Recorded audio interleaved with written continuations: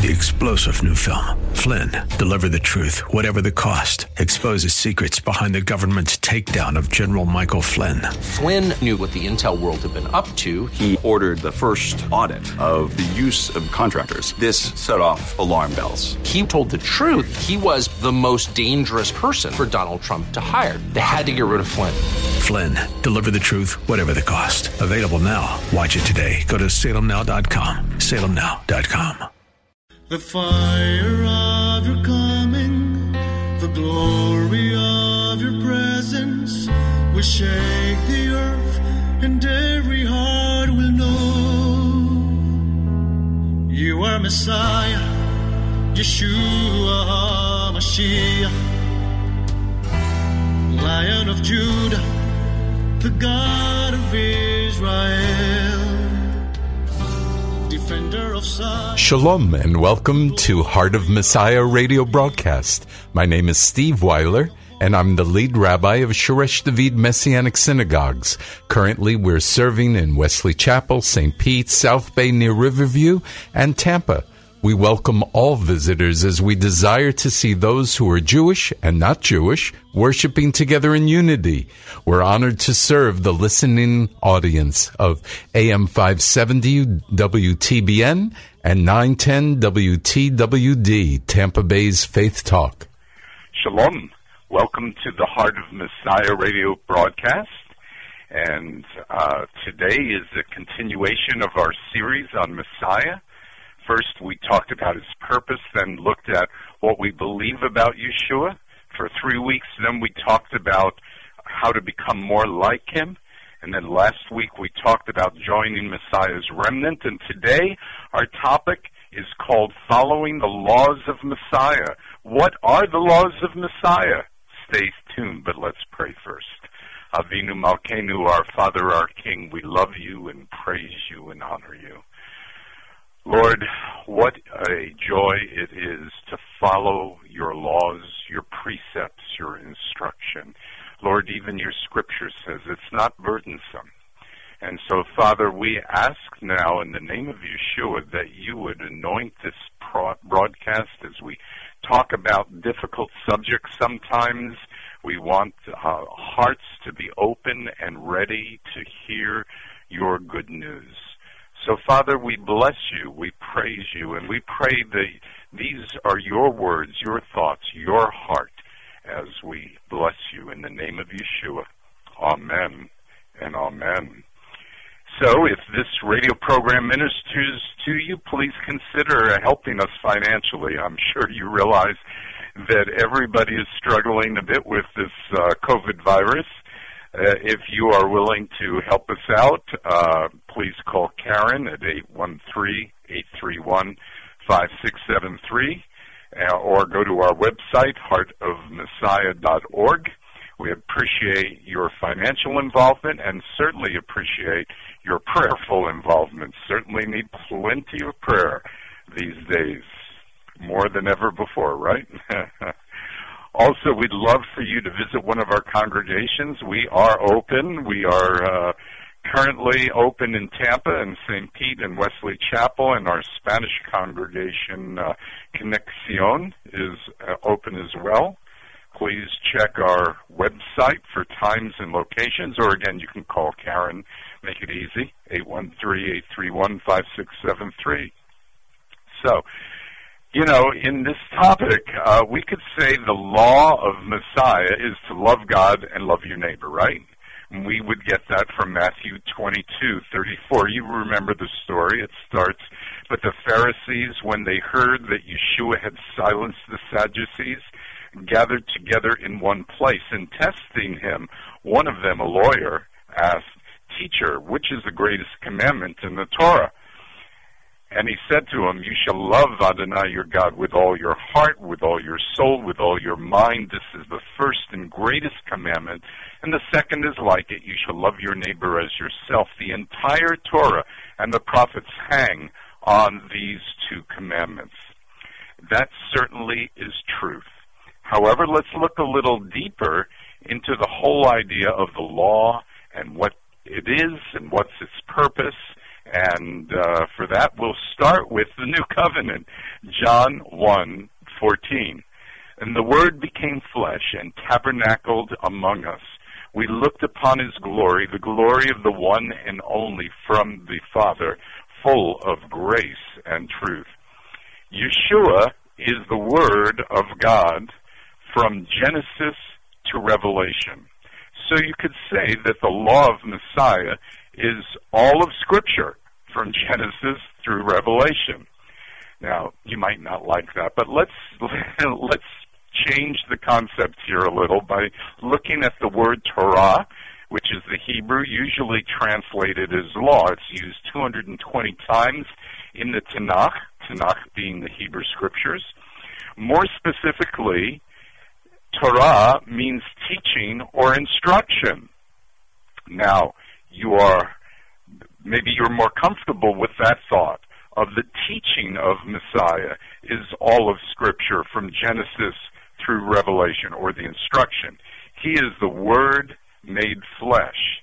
So, in modern day thinking, what is the law? Well, the Torah usually refers to the first 5 books of Moses. On occasion, Torah can refer to the entire Hebrew Scriptures, or it could also refer to the 10 Commandments, or be describing the laws of Moses. Now, biblical law or teachings often refers to 613 laws in the Hebrew Scriptures, in the Tanakh, or in the Torah. Now, if you like, we can email you a copy of those 613 laws. It would be an email, so and it's kind of interesting to look at which scriptures they come from. And Maimonides, born in 1138, a Torah scholar, his list of these laws is referred to most of the time. There are always differences between scholars, right? However, Maimonides' list seems to have the most respect, okay? But you know what? I'm not going to use the word law in some of these descriptions. I'm going to use the word instruction. So when you hear me say there are 3 types of instructions, understand that traditionalists would say that there are 3 types of laws, okay? There's ceremonial instruction, which includes worship. These instructions seem to focus on God. They include instructions on, like, regaining right standing before God, including things like sacrifices or atonement, and remembrances of God's work in Israel in his appointed times, and specific regulations meant to distinguish Israelites from their pagan neighbors, like dietary restrictions. We call them kosher laws, or kosher instructions, right? And signs that point to the coming Messiah, like the redemption of the firstborn. So all of these are ceremonial in nature. Then we have what is called the moral instructions, and they relate to justice and judgment. They're based on God's holy nature. Their purpose is to promote welfare of those who follow the instructions and see them as unchanging. They include regulations on justice and respect and sexual conduct and the 10 Commandments. It also explains penalties for failure to obey. So thus, that's why the word law is used. However, every day you make many choices, and they all have consequences. That's why it's important to have really a teachable spirit, because some things, even that aren't said are laws, need to be followed, right? So finally, the third is the civil instruction, is a category, and this category is kind of interesting. It's mentioned more by Christians, actually, than by Jewish people. You see, the thought that these instructions were specifically given for the culture and the place of the Israelites and encompass all of the moral instructions except the 10 Commandments. So This includes everything from murder to restitution for a man gored by an ox, and the responsibility of the man who dug a pit to rescue his neighbor's trapped donkey, which you find in Exodus 21:12 through 36. See, since the Jews saw no difference between their God-ordained morality and their cultural responsibilities, that's why there's a difference between the Christian and Jewish thought. I personally see civil instructions as instructions to be applied to our lives, even if the literal example does not seem to apply. But Exodus 24:12 is interesting. It says, "Then Adonai said to Moses, 'Come up to me on the mountain and stay there, and I will give you the tablets of stone with the Torah.'" Now, the Torah, meaning the law or the direction or the instruction. And then it says, "And the mitzvot is Hebrew for commandments, which I have written so that you may instruct," which is yada, so that you may instruct them. Okay, so these are for instruction. The New Covenant has those kinds of instructions where the Jewish disciples applied the understanding from the Hebrew Scripture. So let's look at something like Deuteronomy 25:4, where it talks about do not muzzle an ox while it is treading out grain. And Paul derives a principle that workers ought to be rewarded for their labors and applies that principle in the case of believing workers. So we see that in 1 Corinthians 9 through 14. We also see it in 1 Timothy 5:18, where it says, "You shall not muzzle the ox while he is threshing, and the worker is worthy of his wage." And then Paul again quotes Deuteronomy 25:4, this time in parallel with a saying of Yeshua. In Matthew 10:10 it says, "The worker is entitled to his food," as if both are equally authoritative. So one of the principles we find in Scripture is that the truth is established by 2 or 3 witnesses. So Deuteronomy 19:15 says, "A single witness shall not rise up against a person for any offense or sin that he commits. By the word of 2 or 3 witnesses is a case to be established." Now, funny enough, we see a similar scripture in 2 Corinthians 13:1. "This is the third time I am coming to you. By the testimony of 2 or 3 witnesses shall every word be established." So what I'm trying to say here is that it's really hard to separate the law, or what we call the law or instruction in the Hebrew Scriptures, from the New Covenant and the direction and the instruction that is given there.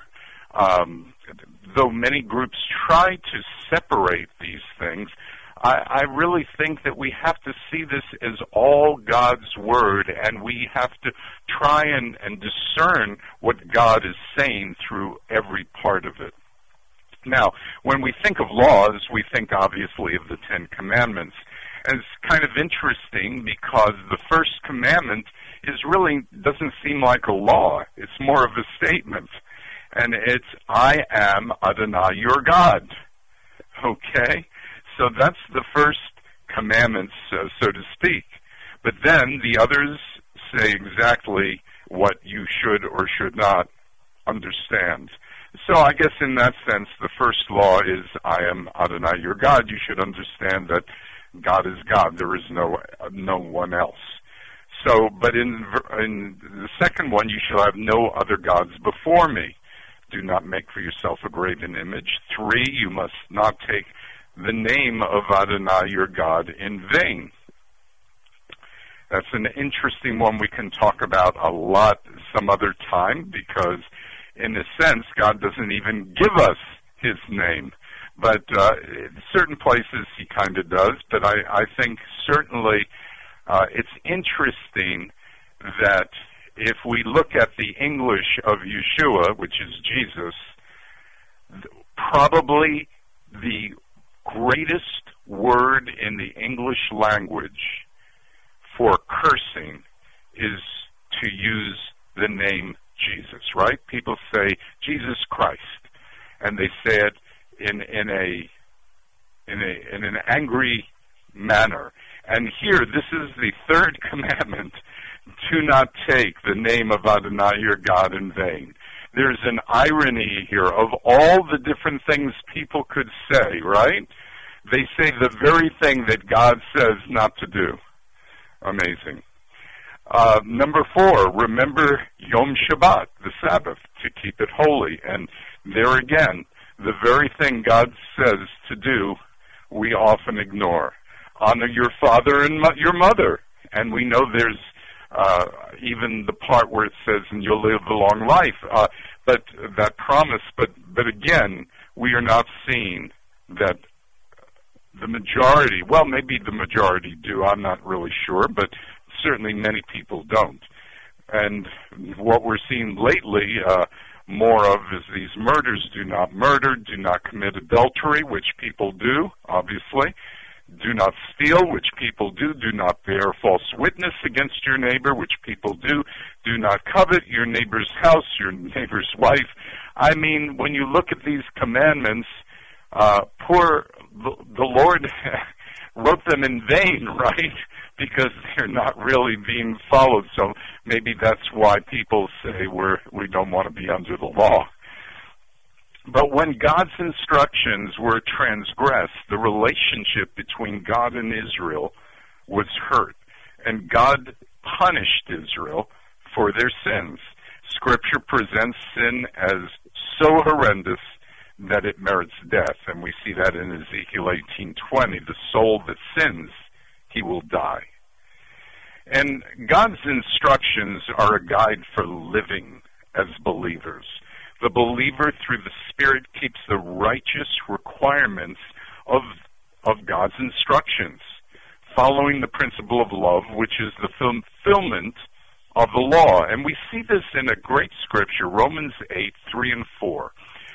For what was impossible for the Torah, since it was weakened on account of the flesh, God has done. So you get that first part. The law was impossible. It was weakened because we are fleshly people. But he has taken that into account, so he has done the work. So what is the work? He sent his only Son in the likeness of sinful flesh, and as a sin offering, he condemned sin in the flesh, so that the requirement of the Torah might be fulfilled in us who do not walk according to the flesh, but according to the Ruach. In other words, according to the Spirit. So I believe this verse is easier to understand when you translate Torah as instructions rather than law. Give it some thought. I realize some of what I'm saying is not what you normally hear.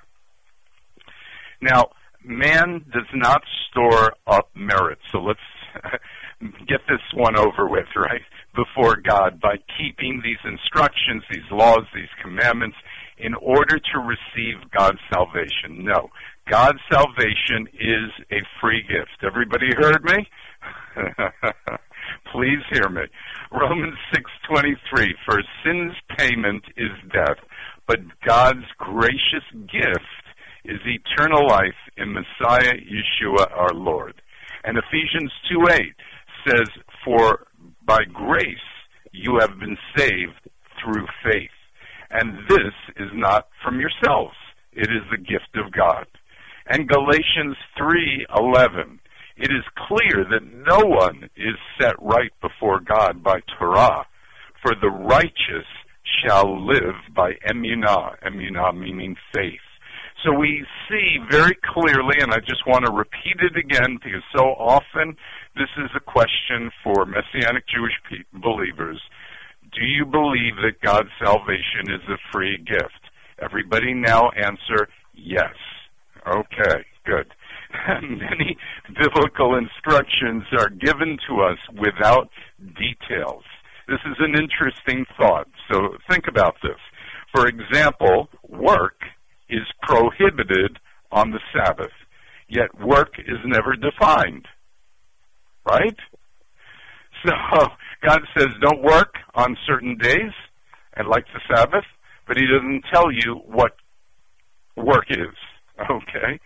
So this vagueness, which potentially gives flexibility, was considered a problem by the rabbis, and in order to make sure a command was not violated, they created secondary rules which would prevent a person from violating the biblical commandment itself. This is known as putting a fence around the Torah, or around the law, or around the instruction. These non-biblical rules are found in the Talmud, which is an extra writings, not in Scripture.